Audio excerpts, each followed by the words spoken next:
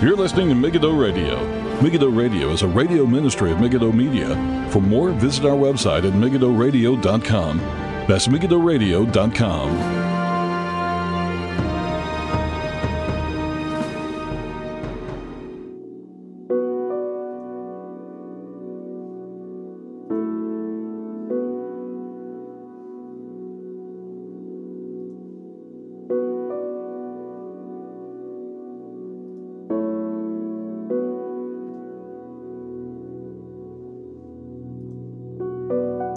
Good evening, everybody. This is Paul Flynn with Megiddo Radio for Tuesday, the 17th of August, 2021. Thank you for tuning in. Apologies, we're starting later than I would have liked. Normally 9 o'clock UK time. You're gonna have to look that up in your time zone wherever you are in the world. 9 p.m. UK time, but it's probably closer to 10:30 now. So apologies. My initial thought was I was going to do another program. It was responding to a listener question, but I actually figured out that it was better to respond to it via email. And also this story that they're going to cover tonight, William Lane Craig, he was on the Unbelievable, I don't know if it's radio, it's always on YouTube anyway, Unbelievable Broadcast with Justin Brierley. That's the title of it. That's not me comment that it's unbelievable or anything like that, but that's the name of the program. It's based in UK, and it's part of Premier Christian Radio's group. I don't know how exactly it works, but Justin Brierley's name, he's fairly well known anyway. So William Lane Craig and another gentleman was also on this program, talking about a topic that's very, very close to my heart, and a topic that I see as vitally important is Adam and Eve, and especially as it ties in with Romans 5 and other places like that in regards to original sin. I have done programs before on William Lane Craig's often unorthodox views, and there's a number of them. He's unorthodox views, especially with regards to Roman Catholicism and other things like this. But we're going to get into it in a second, but he calls Genesis 1 to 11, chapters 1 to 11, Mytho-History, which is a term that he's gotten from another thinker, a person I haven't heard of before, but this is problematic, and we're going to go through it and look at what are the problems with such a view. Now, normally at the beginning of the program, I would read from the Psalms. Just for this program, we'll get back to it next week. I'm going to not do that. I'm going to read from another part of Scripture instead. We're going to read from Creation Week, and we're going to read from Genesis chapter 1. We're going to read from Genesis chapter 1, verse 1, all the way to Genesis chapter 2, verse 3. Because I want us to see what's at stake here, and I want us to see what they're asking us to believe. These people who say, "Oh, no, this isn't literal. This is figurative," and why? I want us to read it because I think half the time I wonder how many people read devotionally. The claim to Christians read devotionally the first 11 chapters of Genesis. And if, much of the professing church has become really just reading the New Testament. It's hard to know exactly what people do, but we need to read through the scriptures and really, really think of what's at stake here and what damage can be done with these aberrant views. So we're going to read now Creation Week, of how God created the heaven and the earth in 6 days. So let us read God's holy word. We're going to start from Genesis chapter 1, verse 1, all the way down to Genesis chapter 2, because that's really the end of Creation Week. Genesis chapter 2, verse 3. Let us hear God's word, and we'll just pray first. Heavenly Father, we pray for your help, we pray for your guidance, and we pray, O Lord, that anything that we would say this night and would be grounded in Scripture, and anchored in the word of the living God. I pray this program would bless people. In Jesus' name we pray. Amen. Genesis 1, verse 1. In the beginning God created the heavens and the earth. The world was without form and void, and darkness was on the face of the deep. And the Spirit of God was hovering over the face of the waters. Then God said, "Let there be light," and there was light. And God saw the light, that it was good, and God divided the light from the darkness. God called the light day, and the darkness he called light. So the evening and the morning were the first day.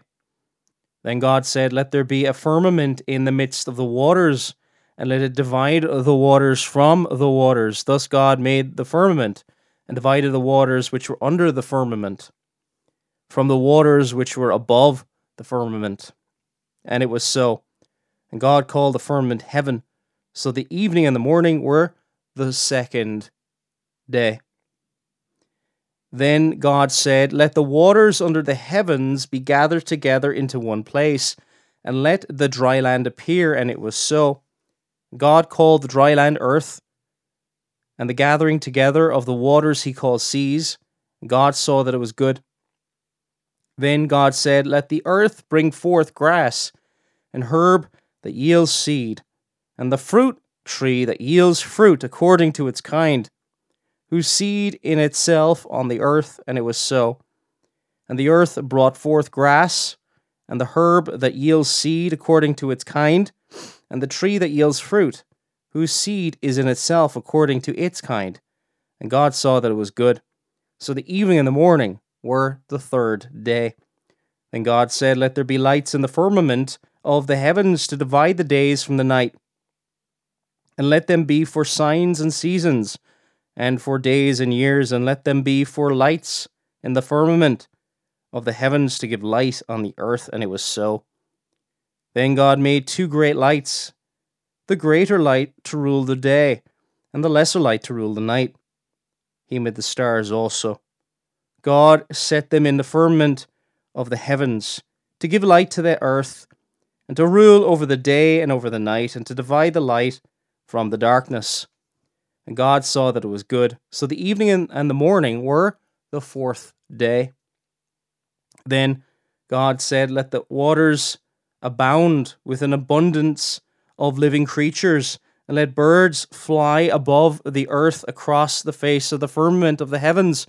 So God created great sea creatures and every living thing that moves, with which the waters abounded according to their kind, and every winged bird according to its kind. And God saw that it was good. God blessed them, saying, "Be fruitful and multiply, and fill the waters in the seas, and let birds multiply on the earth." So the evening and the morning were the fifth day. Then God said, "Let the earth bring forth the living creature, according to its kind, cattle, creeping thing, and beast of the earth, according to its kind." And it was so.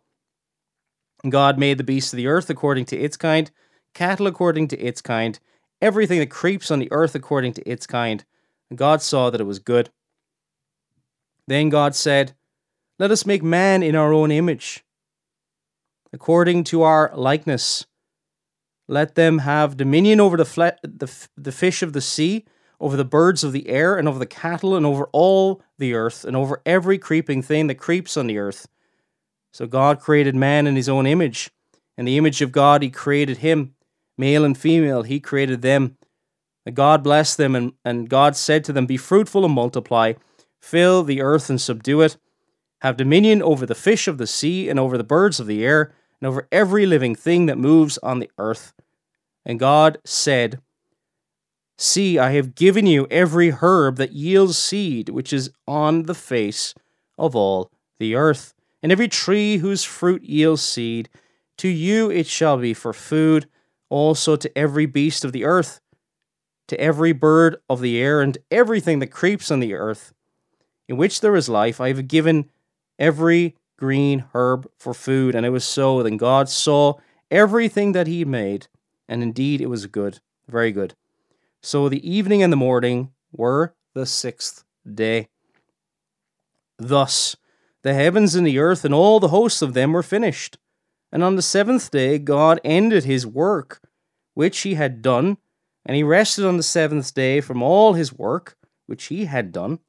And God blessed the seventh day and sanctified it, because in it he rested from all his work, which God had created and made. May God bless his word. So that's not all that's at stake here, because he's claiming, this is William Lane Craig responding to, and not the first person to attack Genesis 1 to 11. And somebody might listen to this and think, well, is he really attacking it? Is it really that big a deal? He's a defender of the faith. He has debated notable atheists. He has intellectually stood up to them, and he may have even helped you come to the Christian faith. During my time, before I became a Christian, a Roman Catholic gave me a Mary medal and challenged me to read the Bible. I think that was a major thing God in his providence used to challenge me. Eventually, I read the Bible like a couple months later, but does that mean that therefore I should use Mary medals and idolatry in order to... No. Roman Catholicism is a false religion. The Lord can use various different people who may not have the most orthodox Christianity to point you towards the truth. And in his mercy and his grace, eventually you get to the point where you believe in Christ. The person who shared the gospel with you the first time may not be that sound, or whatever the case may be. The person who may have witnessed to you, maybe they're not even going to church anymore. I understand the emotional appeal that some people may have towards William Lane Craig and other people of that sort, because they probably helped them along the way. And if they did, praise God. But at the same time, we can't ignore these issues. And they undermine the foundations of the faith, the very foundations of creation itself. Because if we can't trust Genesis 1 to 11, you can't trust anything. Now, we know he's saying, oh, well, it's not that we don't trust him, it's just a different type of literature, but we'll get into this in a while. He's saying, well, it's a type of literature of the ancient world, Mytho-History, which is basically that some of it's myth and some of it's pointing towards some kind of history somewhere, but it's wrapped in a myth that's really pointing towards history. That's William Lane Craig's position. He doesn't deny that Adam and Eve were the first human beings, but the problem is, he sees pre-human ancestors before that. So, humans are really evolved animals, if you really boil it down. He's an evolutionist. And he's been an evolutionist for a long time. And hopefully... Look, I came from a science background. I had a degree in biomedical science. I thought when I came out of college, it was laughable to think of 6-day creation. The earth was created 6,000 years ago. I would have laughed at that kind of stuff years ago. But when I was humbled by the gospel, very, very simply, I said, well, if we're using this as our final authority, then God created the heaven and the earth in 6 days, and I don't have any problem with Genesis 1, 2, and 3. Unfortunately, it goes even further with William Lane Craig. Now, he was on the Premier Christian Radio program, Unbelievable, him and another gentleman by the name of Joshua Swamistas.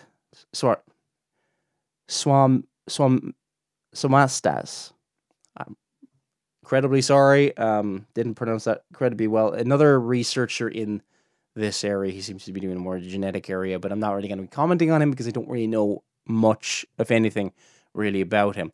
William Lane Craig's book on this topic is going to be coming out, it looks like, in a few months' time. I've got it in pre-order on Amazon, and I plan to review it once it comes out.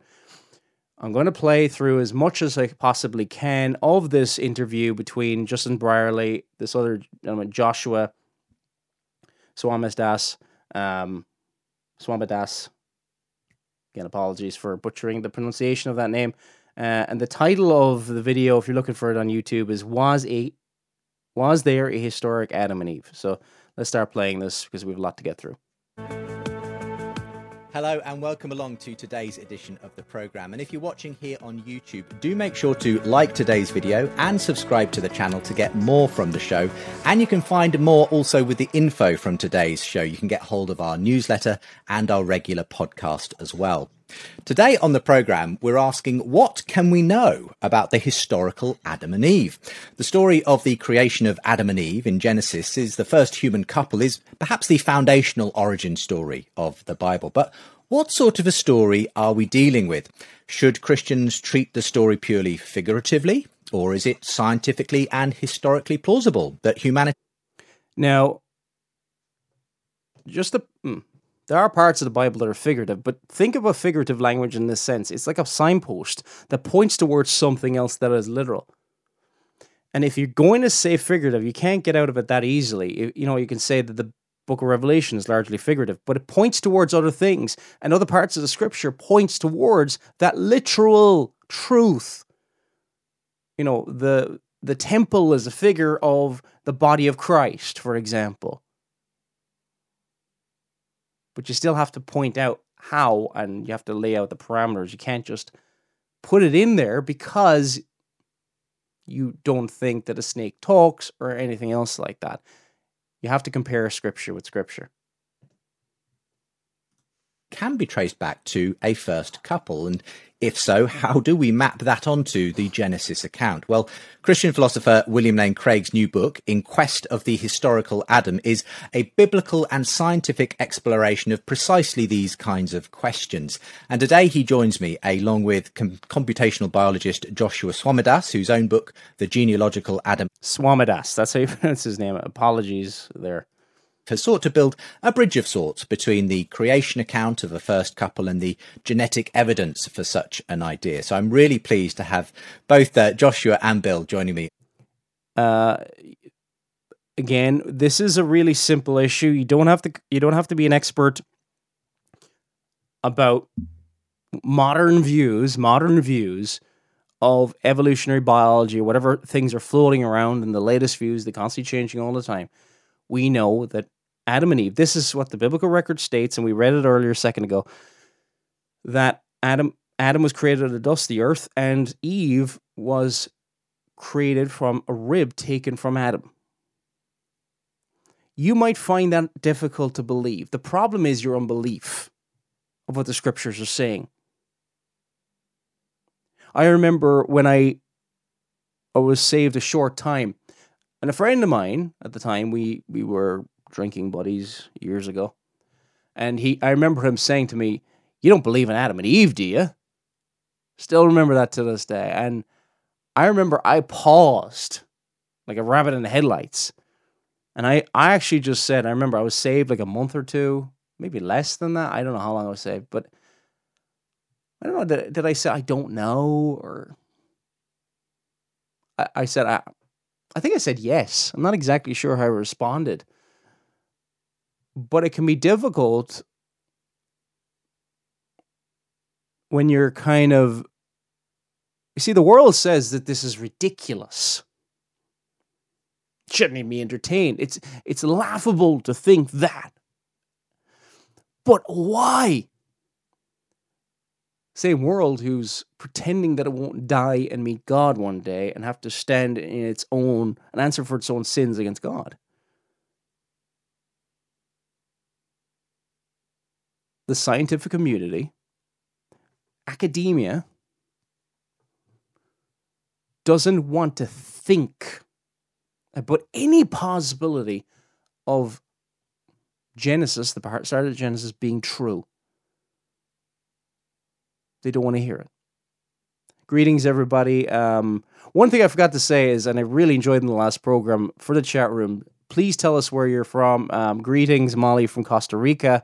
Tell us there's another person in the chat, Vladimir. If you could let us know where you're listening from, that'd be great. It was cool the last time. I'll mention you in the program if you like. You know, I think it's pretty public or anything.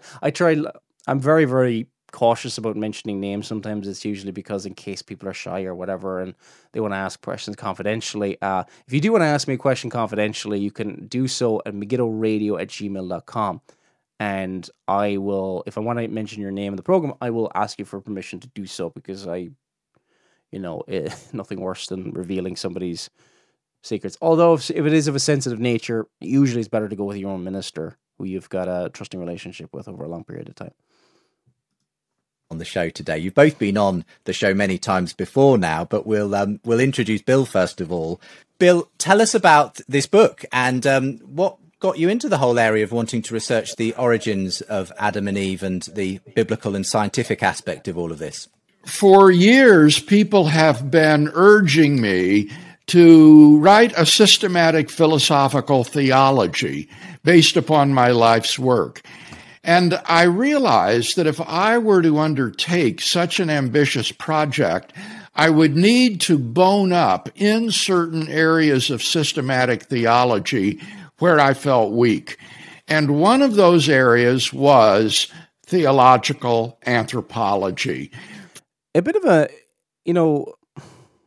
I know sometimes we could be being modest when we say I was weak in this area, whatever. And he is chronically weak in many, many different areas. But it's amazing that somebody who, could you imagine if somebody going around seen as a theologian doesn't even know about the origin of man? That's basically what I say. Can you imagine? Let's put it another way. Could you imagine if someone went around saying, I was ignorant of the gospel as a preacher? Yet, this guy is... William Lane Craig is first and foremost a philosopher. He is not a theologian. First and foremost. And when he comes to the scriptures, he uses philosophy. He's a philosopher first and foremost, and he uses human reason first and foremost.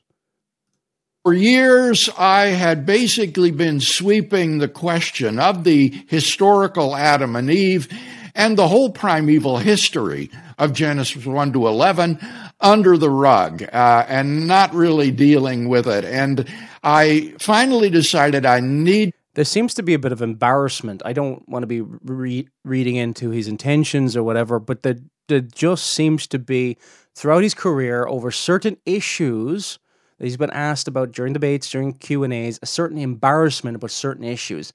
And he has presented a Christianity of a lowest common denominator of the smallest. He even during I think it was during a Q&A years ago, didn't really think that a Christian needed to believe in the infallibility of Scripture. You just had to believe in Jesus, and that was it. See, he reduces everything down to what he sees as the irreducible.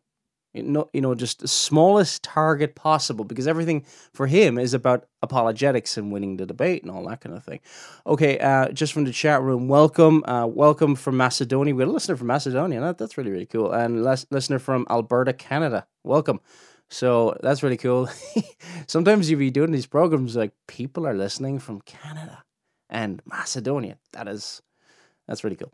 Anyway, welcome everybody who's listening. And if anybody else joins us, please feel free to let us know where you're listening from if you are, in fact, on YouTube at this moment in time. To tackle this project head on and come to some sort of a resolution in my thinking with regard to the historical Adam. And so that was why for the last few years I've devoted myself intensively to this study. And we are the recipients of the fruits of that now. But, well, what did you discover under the rug, as it were? Did you come to any firm conclusions? Did you make any discoveries that shocked you in any way? Tell us about that. For me, Justin, it was personally very rewarding, with revelations of insight that came both biblically and scientifically. Biblically, I came to see the first 11 chapters of Genesis, including the stories of Adam and Eve and the fall, as belonging to a particular literary genre that has been called Mytho-History by eminent ancient Assyriologists like Mytho-History. I'm going to go to... I don't know if I can do this because 3 minutes and 25 seconds. I'm going to go to another clip from a different... This I found from his YouTube channel. Hopefully it doesn't... yeah, okay. That's good. So, I was afraid if I went out of the screen that I wouldn't be able to go back to this. But I can do this. You can tell I don't do this very often on my Mac. Anyway, so here is a 2-minute clip from his website explaining what Mytho-History is. We're going to try not to read into his statements. What does he mean by Mytho-History? And because we have to critique what he means by it, it's problematic, shall we say. Let's continue.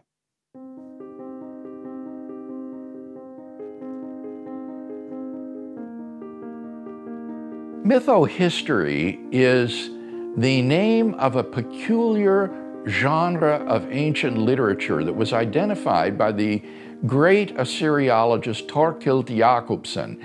Jakobsen, in analyzing a piece of Mesopotamian literature that he called the Eridu Genesis, Eridu was a Babylonian city, said that this narrative combines mythological motifs that were current in ancient Mesopotamia, along with a historical interest, as it narrates the succession of Sumerian kings and the dates of their reigns. And this fusion or combination of mythology and history, Thorkild Jakobsen called Mytho-History. And quite a number of Old Testament scholars have picked up on this and said that this is what we have in Genesis 1 to 11. Yeah, they're also called liberals. I hate to point that out, but, just because somebody's a scholar, if they are rejecting much of the text of Scripture, they're probably, I don't want to say in every single case, but most likely liberals. We have a historical account of the pre-patriarchal heroes such as Adam and Enoch and Noah and others, but these narratives are clothed with the garb of the figurative and metaphorical language of myth. And so they're basically akin to legends, like pointing towards actual things, but like legends, not really true. And here's the thing. He doesn't even know where the myth begins and the legend ends or whatever. Could you imagine if you applied the standard right across the Scripture? What if you start saying David and Goliath? Well, that's part myth. Well, there's no way he's that big, and no way Goliath was that big. Or, it wasn't that he defeated Goliath. He just, he defeated the army over many, many years, and he didn't really he didn't really slay this massive giant and cut off his head or with a stone or anything. No. It's something else. Why not? Because the language of Genesis 1 to 11 is not any way different in terms of genre from the rest of the Pentateuch. Why does it suddenly change once we go from Genesis 1 to 11 to Genesis 12 to chapter 50? Or, for that matter, for the next book of Moses, which is Exodus, Leviticus, Numbers, Deuteronomy. What exactly makes the difference? And when in Genesis chapter 2, verse 4, it said, this is the history, or this is the Toledot, is the Hebrew there. And the word Toledot can be translated in a number of different ways. These are the generations. This is the history. It's kind of, here's a historical account. And it says this word Toledot, this is an actual unfolding of history, used again in Genesis 5:1, used again in, let's look at a few other references here, Genesis 5:1, Genesis 6:9, Genesis 10:1, Genesis 11:10, and also of Ishmael and other places in Genesis 25, Genesis 36, and other parts as well. Toledo. This is history.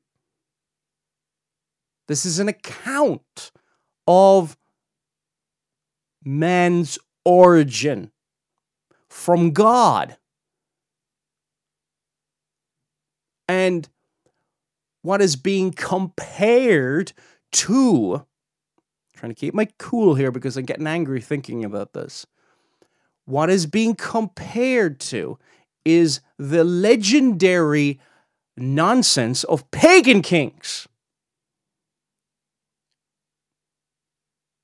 Yeah, there's some history to it, but they're basically embellishing it and lying about it. Isn't that kind of what ancient kings did? They maybe exaggerated what they did and all this kind of stuff. Oh, it's figurative. In what sense? What does God said, let there be light, and there was light? What's figurative about that? What does it point towards?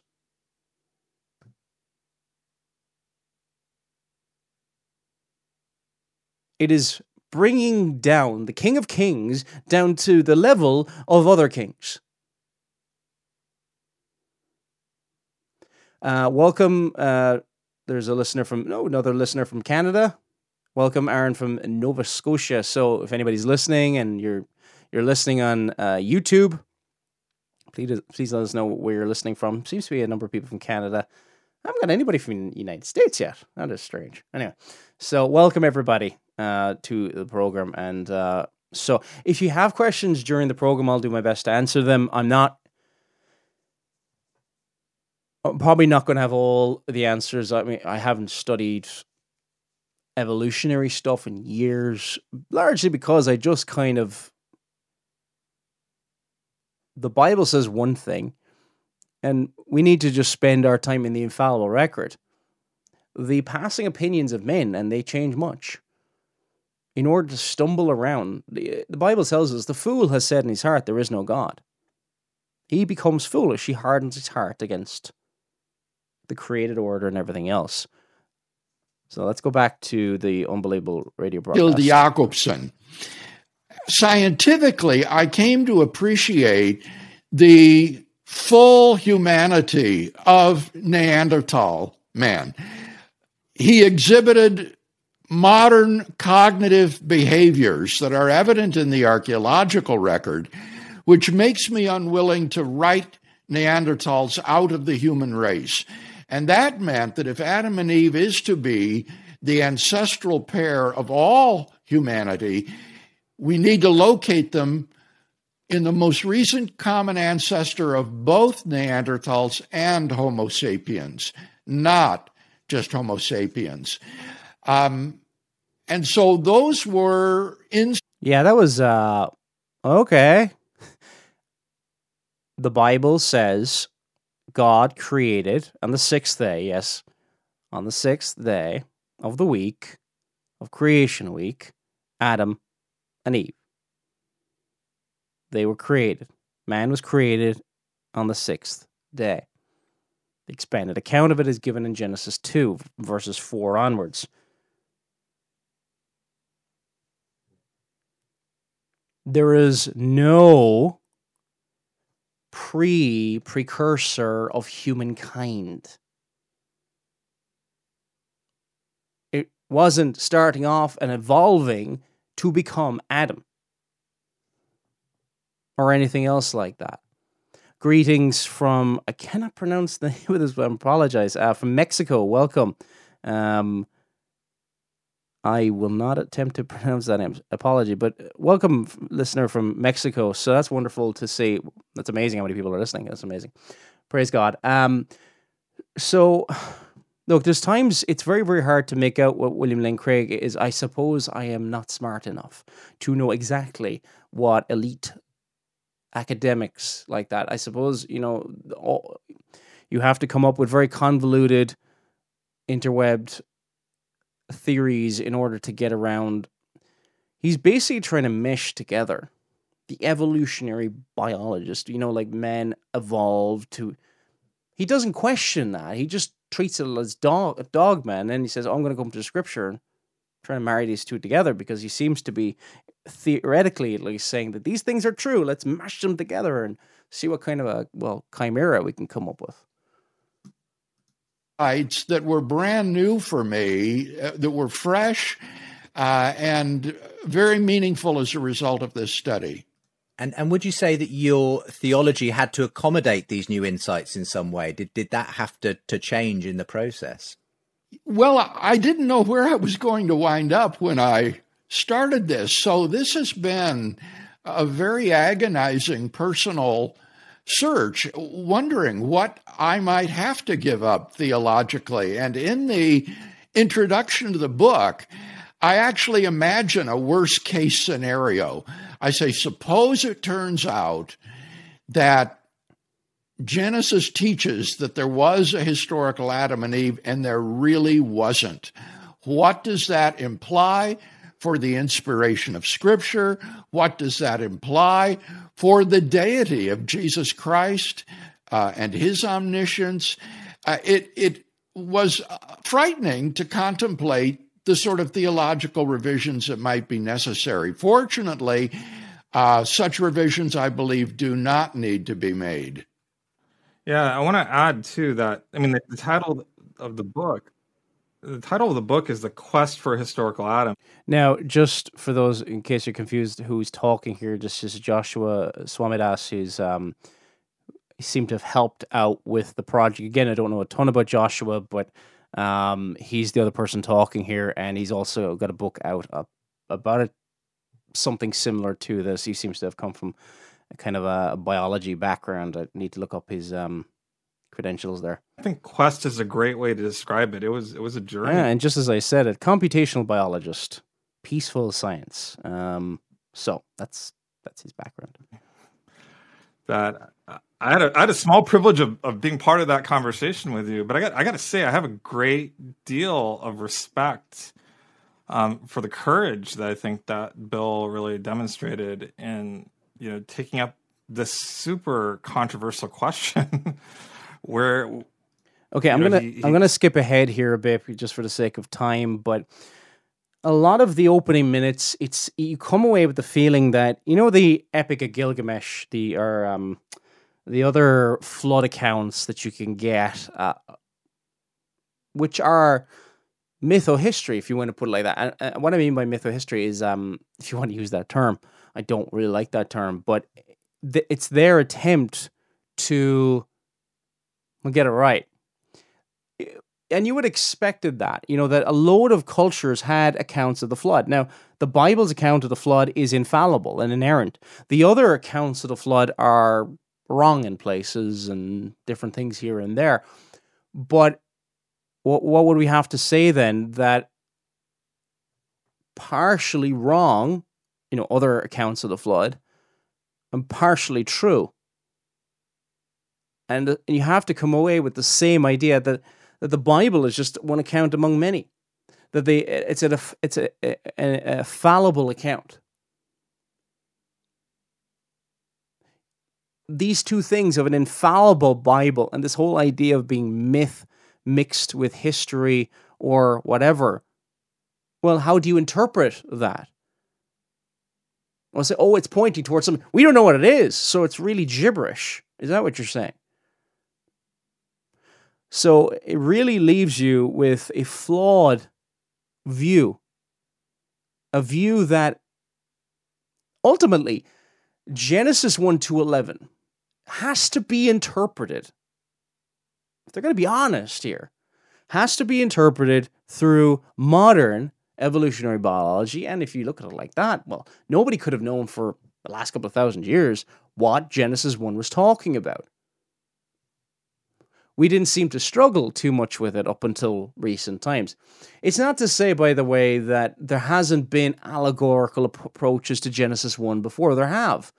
Allegorical approaches go right back to Origen and Clement of Alexander, and it was a different challenge back then. They were trying to take their Greek philosophy and really they interpret it from that point of view.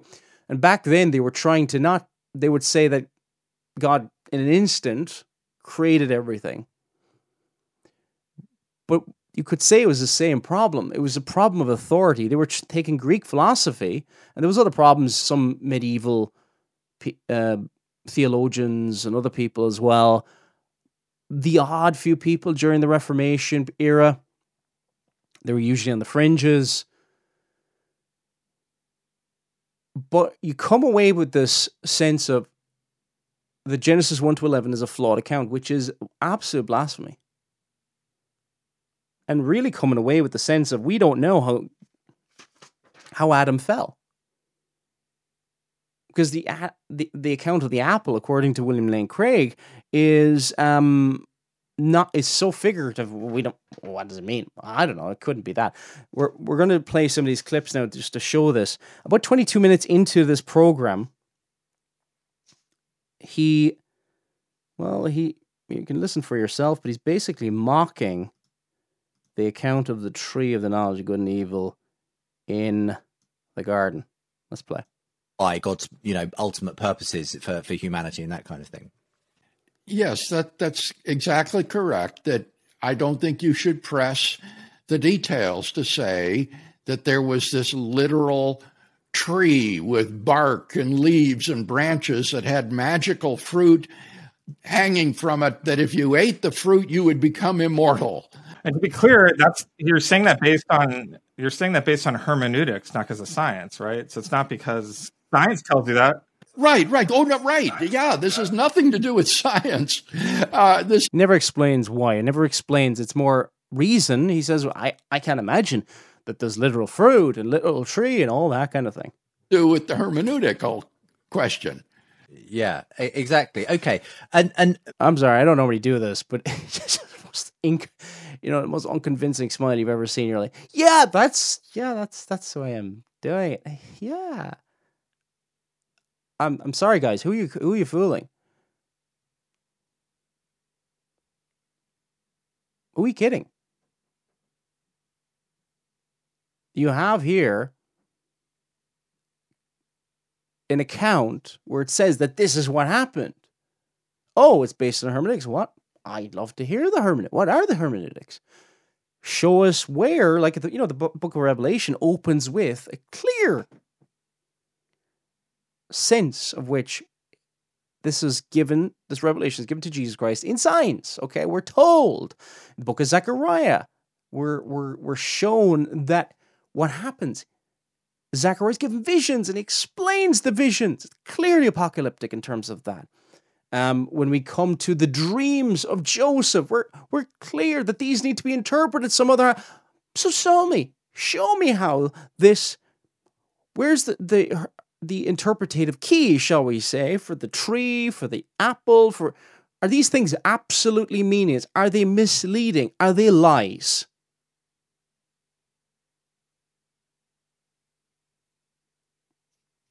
Are they lies?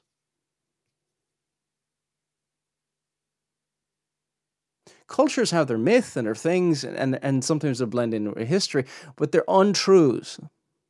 They're things that are not factually accurate. Oh, we don't mean myth like that. Sure you don't.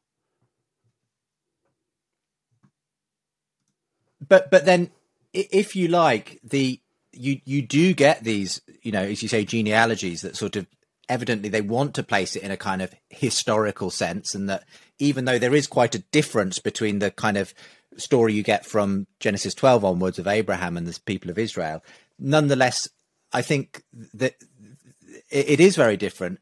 But nonetheless, there are genealogies that do sort of take it back to Adam. So what do you do with those? What? Here's the thing, right? There is not one single sense in any part of Scripture, Romans 5, whatever, that Adam and the account of Adam and anything that happened around Adam was anything but it literally true as it is described.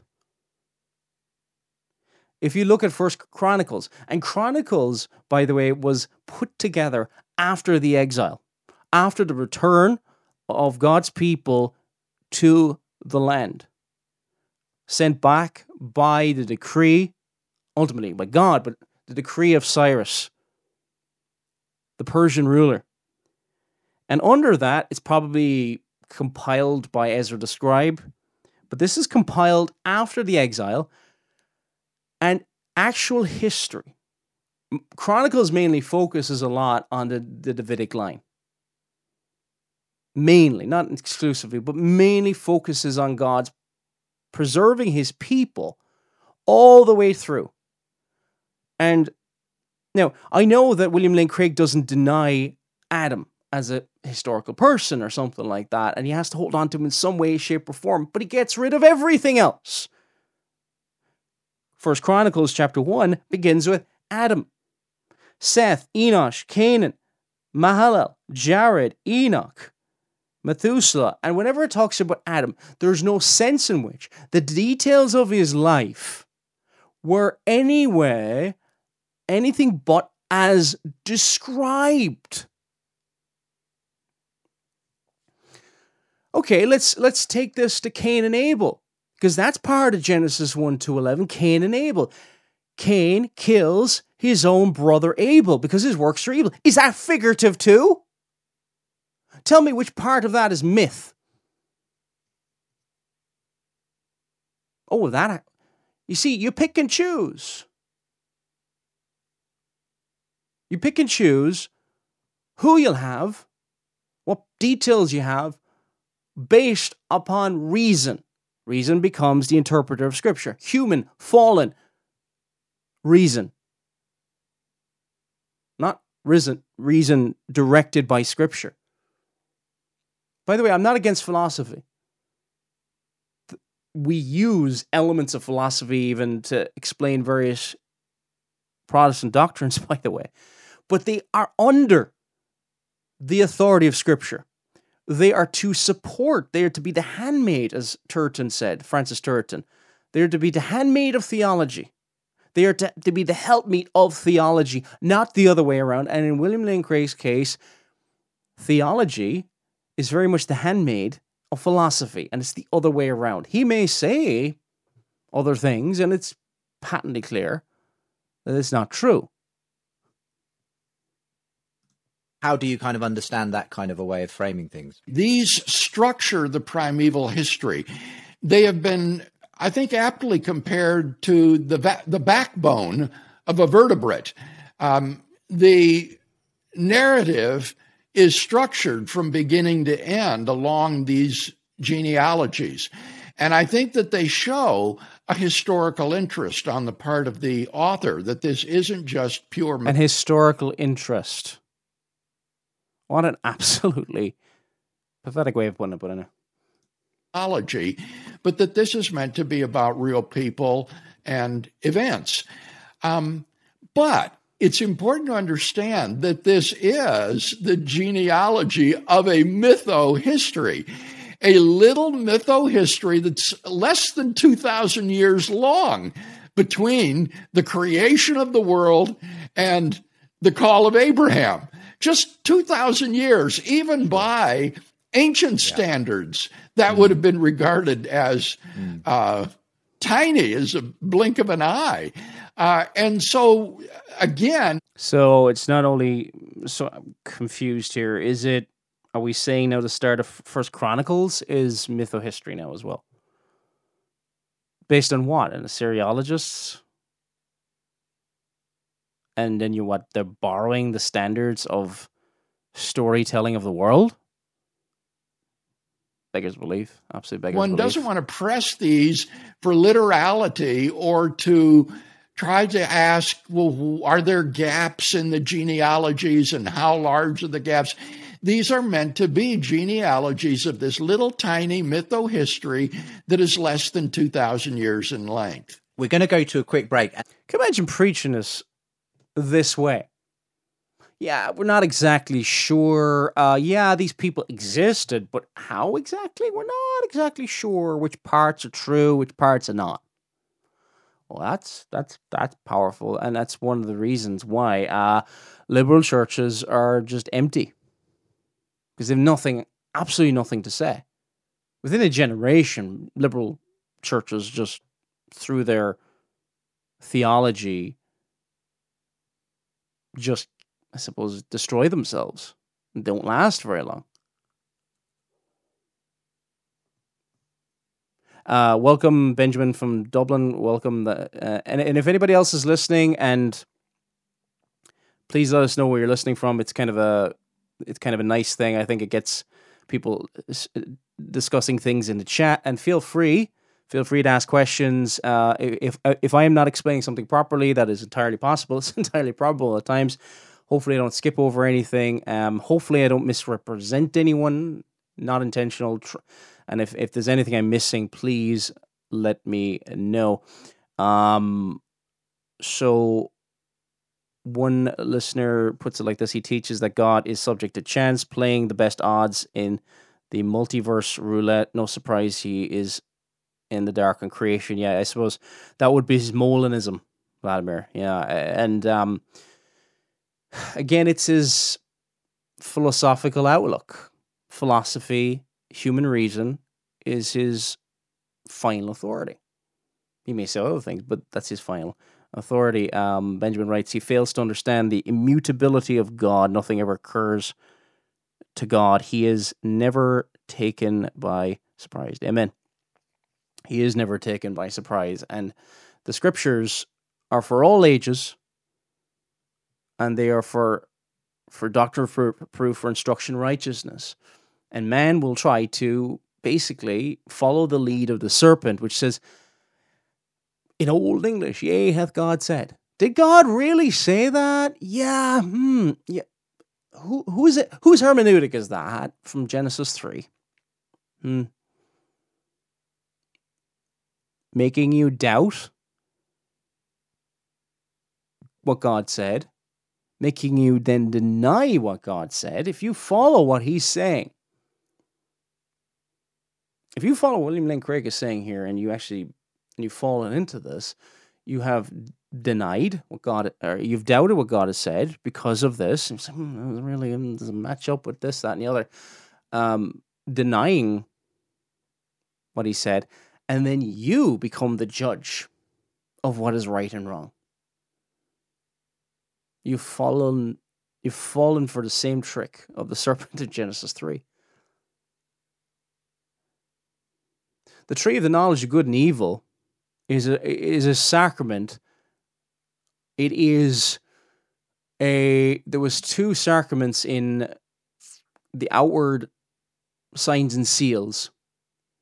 One leading unto death, one leading unto life. And it wasn't the physical fruit. This is the thing that, William Lane Craig, who admits that he's pretty poor at anthropology, biblical anthropology, that doesn't understand that the reason they were thrown out of the Garden of Eden, the reason they fell, was not because of the literal fruit or getting magical powers or anything else. It was breaking the law of God. The whole point of it was that once you have done that, you decide what is good and evil. Man becomes the one who decides. He has his eyes open. He's not eating from the tree of life anymore. He's not following God. So, yes, it's interesting. Benjamin compiled Macedonia, Costa Rica, Canada, the UK, the Republic of Ireland, and Mexico. A truly international audience. And you know what? Had I not asked, I would have not had a clue. So, if your country's not listed there, please let us know in the comment section in the YouTube chat. Okay, let's get back to our critique now. We're going to skip ahead. We're kind of there's so many things I'd love to cover. 56 minutes in, you'd love to cover the whole thing, but you can't really. 56 minutes in, he makes the following comment of how he basically doubts original sin. But I'm just going to let him talk for himself, and then we're going to comment on it. And in the Genesis story, it's through the actions of the snake and the tree and the apple and so on. What is there a kind of analogy, scenario, something that happened in the historical world of these early hominid couple that you think would have to have, in some sense, reflected that, or at least given there have been some kind of event in which they did rebel against God? The question is astonishing, really. You say, yeah, we don't really know what has happened, but is there something that happened before that that's kind of reflected in that, and that we can kind of speculate and guess on? The perspicuity, the clarity of Scripture is under attack here. What would that be, if you don't mind? I think that you put it exactly right. Some kind of event of rebellion against God. I think Paul's teaching... Some kind of event. You just can't know, can you? What happened? Some kind of rebellion. Some rebellion. So Scripture tells us what happened. And at the end of that, William Lane Craig says, I don't know. Who does that remind you of? Reminds me of, remember Steve Lawson years ago when he was, that clip? I should have gotten that out. And he was rebuking, what was it? Steve Lawson rebuking, I can't remember his name. Remember the 7, living your best life now. Please tell me in the comments. Joel Osteen, yes. Why couldn't I remember his name? Anyway, so yeah, Joel Osteen years ago on Larry King asked about different religious groups, would they go to heaven or would this group go to hell and all this kind of stuff, and he couldn't answer. I don't know. Okay, William Lane Craig, I'm sure he's read Genesis 3. Asked about, well, how exactly did Adam fall? Some kind of sin. But basically say, I don't know.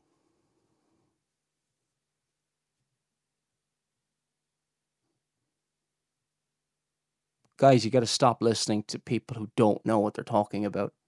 At best, he's woefully and sinfully ignorant and should stop speaking. At best. But he's making a living out of this. He's making a living out of deceiving people and leading them away from God. This guy, we might think, I saw a video shared around, what was it, Ben Shapiro the other day. I know Ben Shapiro's not a Christian or anything, he's a Jew, but William Lane Craig has a massive influence, sadly. There are men who actually understand and believe the Scriptures. This is not an intellectual issue here. This is an unbelief issue. Romans 5 commits us to that. He says, therefore, as sin came into the world through one man and death through sin, so death spread to all men because all men sinned. Adam opened the floodgates through which sin and evil came into the human race with its... It's an interesting phrase he uses, open the floodgates. He seems to have a problem with original sin as well. What do you mean? How did he open the floodgates? Death, by imputation, which is original sin.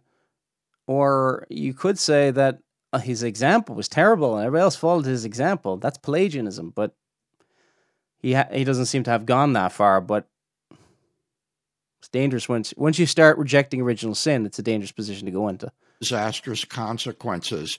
So there had to be a historical fall, but we shouldn't press the narrative in Genesis literalistically to try to discern the details. Why? What if I turned around and said, you know what? Romans 5, I think, is part of this mytho-history, or 1 Chronicles 1 is part of this mytho-history. I think I'll have that as mytho-history. Well, if we're just choosing things randomly to be mytho-history without giving us clear reasons why this is, why should we believe that there's a fall? If you can't really, surely it's up to individual interpretation then whether there's a fall. Now, maybe the fall is really not about sin, but it's pointing towards something else. Do you see the kind of ridiculousness that this can get into? If you believe this, the entire edifice of the Christian faith crumbles and is gone. you're holding on to threads, if even that. Because he's saying, well, don't push the narrative. Why?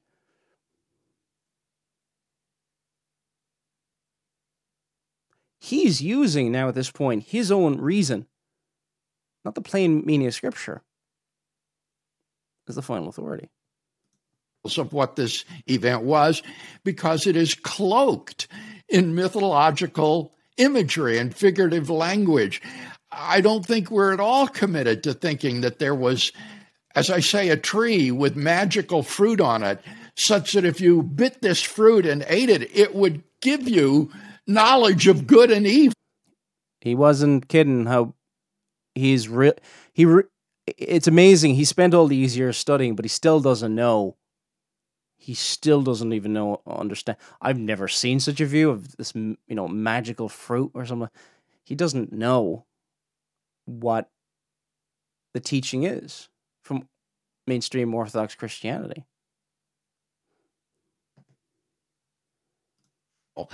Notice that this is not anti-supernaturalism, because this was not imparted by God. This was a property of the fruit itself. And then they've got this talking snake in the garden who's identified as just one. How is it a property? Anyway. He warned them, and anything that was done was by God. He might have used instruments or whatever. It's kind of arguing like a deist almost for that part, but beasts of the field. It's not identified as Satan. So I think the whole narrative is cloaked in the imagery and figurative language of myth.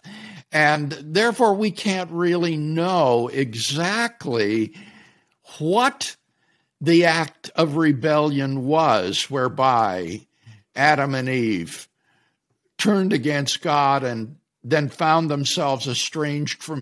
I don't know. That's William Lane Craig. How did Adam fall? I don't know. Wow. He spent all these years. He wrote a hardback book that's going to cost me 27 quid once it comes out. I don't know. You kind of go, hey, if you still don't know after having read these chapters of how Adam fell, maybe the book isn't really worth it. Him and alienated from God.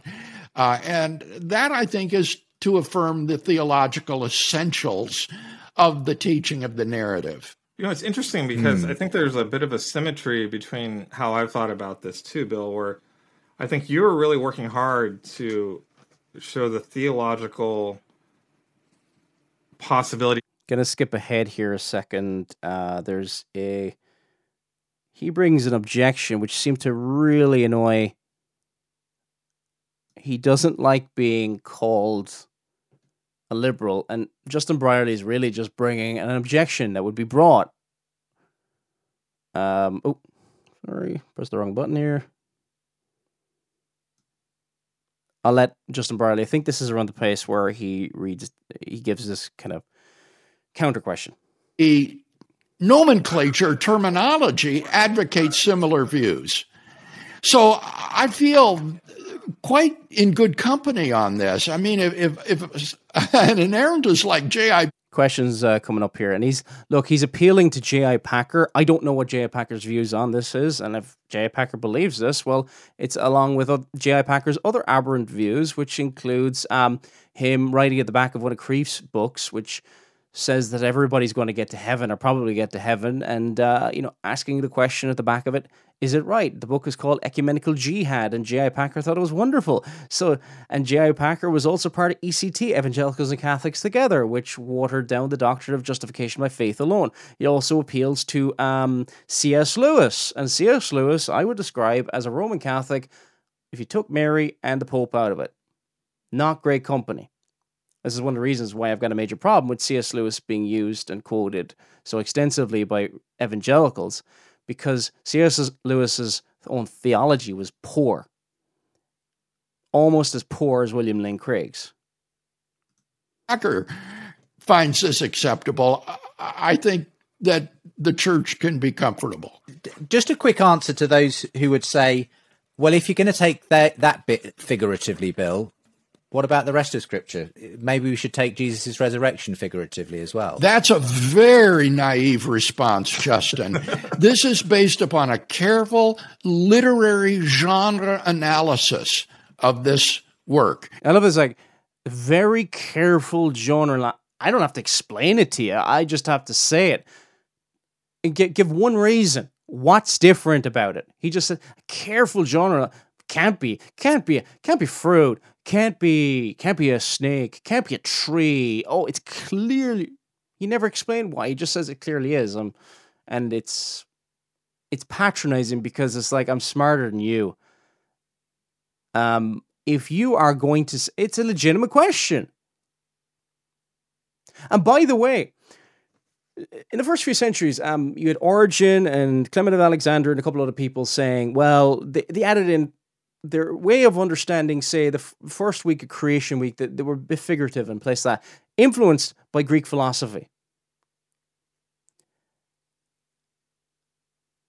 And that Greek philosophy was also influential in Corinth. And what did they deny? What did they struggle with? That there was no physical resurrection. Paul deals with in 1 Corinthians chapter 15. That it was just a spiritual resurrection. So it's a legitimate question.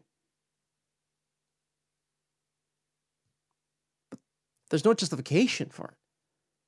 The plain sense of Scripture is rejected for the latest theory, the latest views of men who believe that we have evolved. He is an evolutionist. He is not a person who believes that God created it. He sees, yeah, there was an Adam, and he was the first human, but there was pre-Adamic non-humans. That's pre-Adamic non-human. And he's like, well, here's just another hypothesis. This is not my view. This is my hypothesis. He's very, very careful, saying, this is not my view. This is my hypothesis. Let it float around there. This is a great way, by the way. You're dealing with the foundations of human art. Just my hypothesis, what happened. Just let it float around there and cause whatever mayhem it may cause. I like to compare it to the book of Revelation. In the book of Revelation, you have Jewish apocalyptic literature in which there are fantastic descriptions like a dragon whose tail... Yeah, and Jewish apocalyptic literature mainly came from the what do you call it? Between the time of the finish of the canon of the Old Testament and between the New Testament. And was pretty common around the time of first century and all that. Book of Zechariah largely is Jewish apocalyptic literature. You could even argue maybe some of the dreams and stuff like that. But if you want to talk about that kind of style of writing, it was in some of the apocryphal writing. This isn't part of Scripture now. But Bill, I mean, this is like thousands of years later, and you're not saying that this is apocalyptic. You're saying this is mytho-history. Very good comment is brought up in the comments here, saying, how about Balaam's talking donkey? Donkey talked. Is that part of mytho-history? See, you bring everything into question. Now, again, there are... Oh, greetings, Jonathan from South Carolina. Welcome. You have to... There are part of scriptures that are literally figurative again, but you have to go, it is a figure of what and why. You can't just say, well, the language is clearly this. The temple is clearly a figure of the church because the scriptures tell us.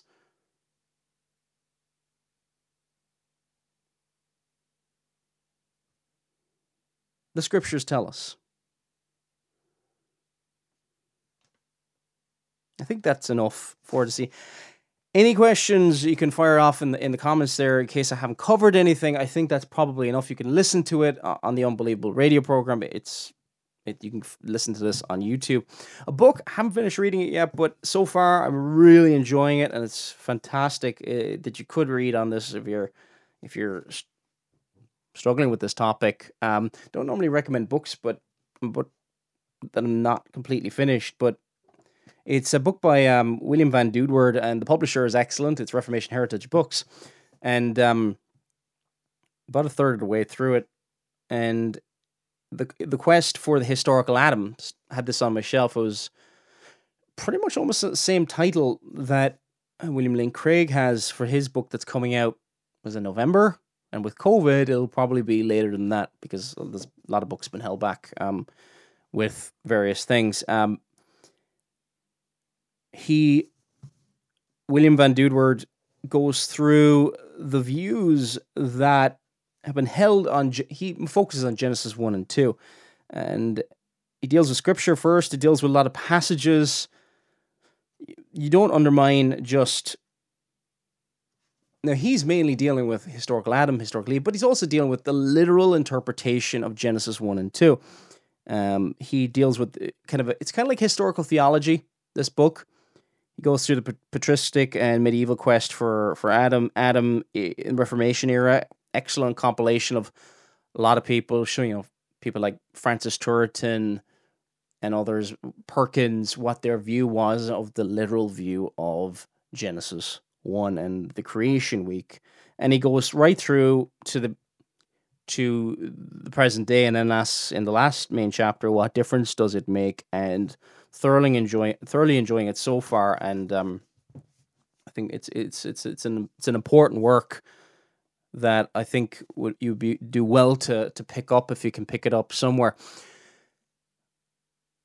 Now, is there a storm? Somebody's saying something about a storm in South Carolina. Hopefully there's no storm taking place.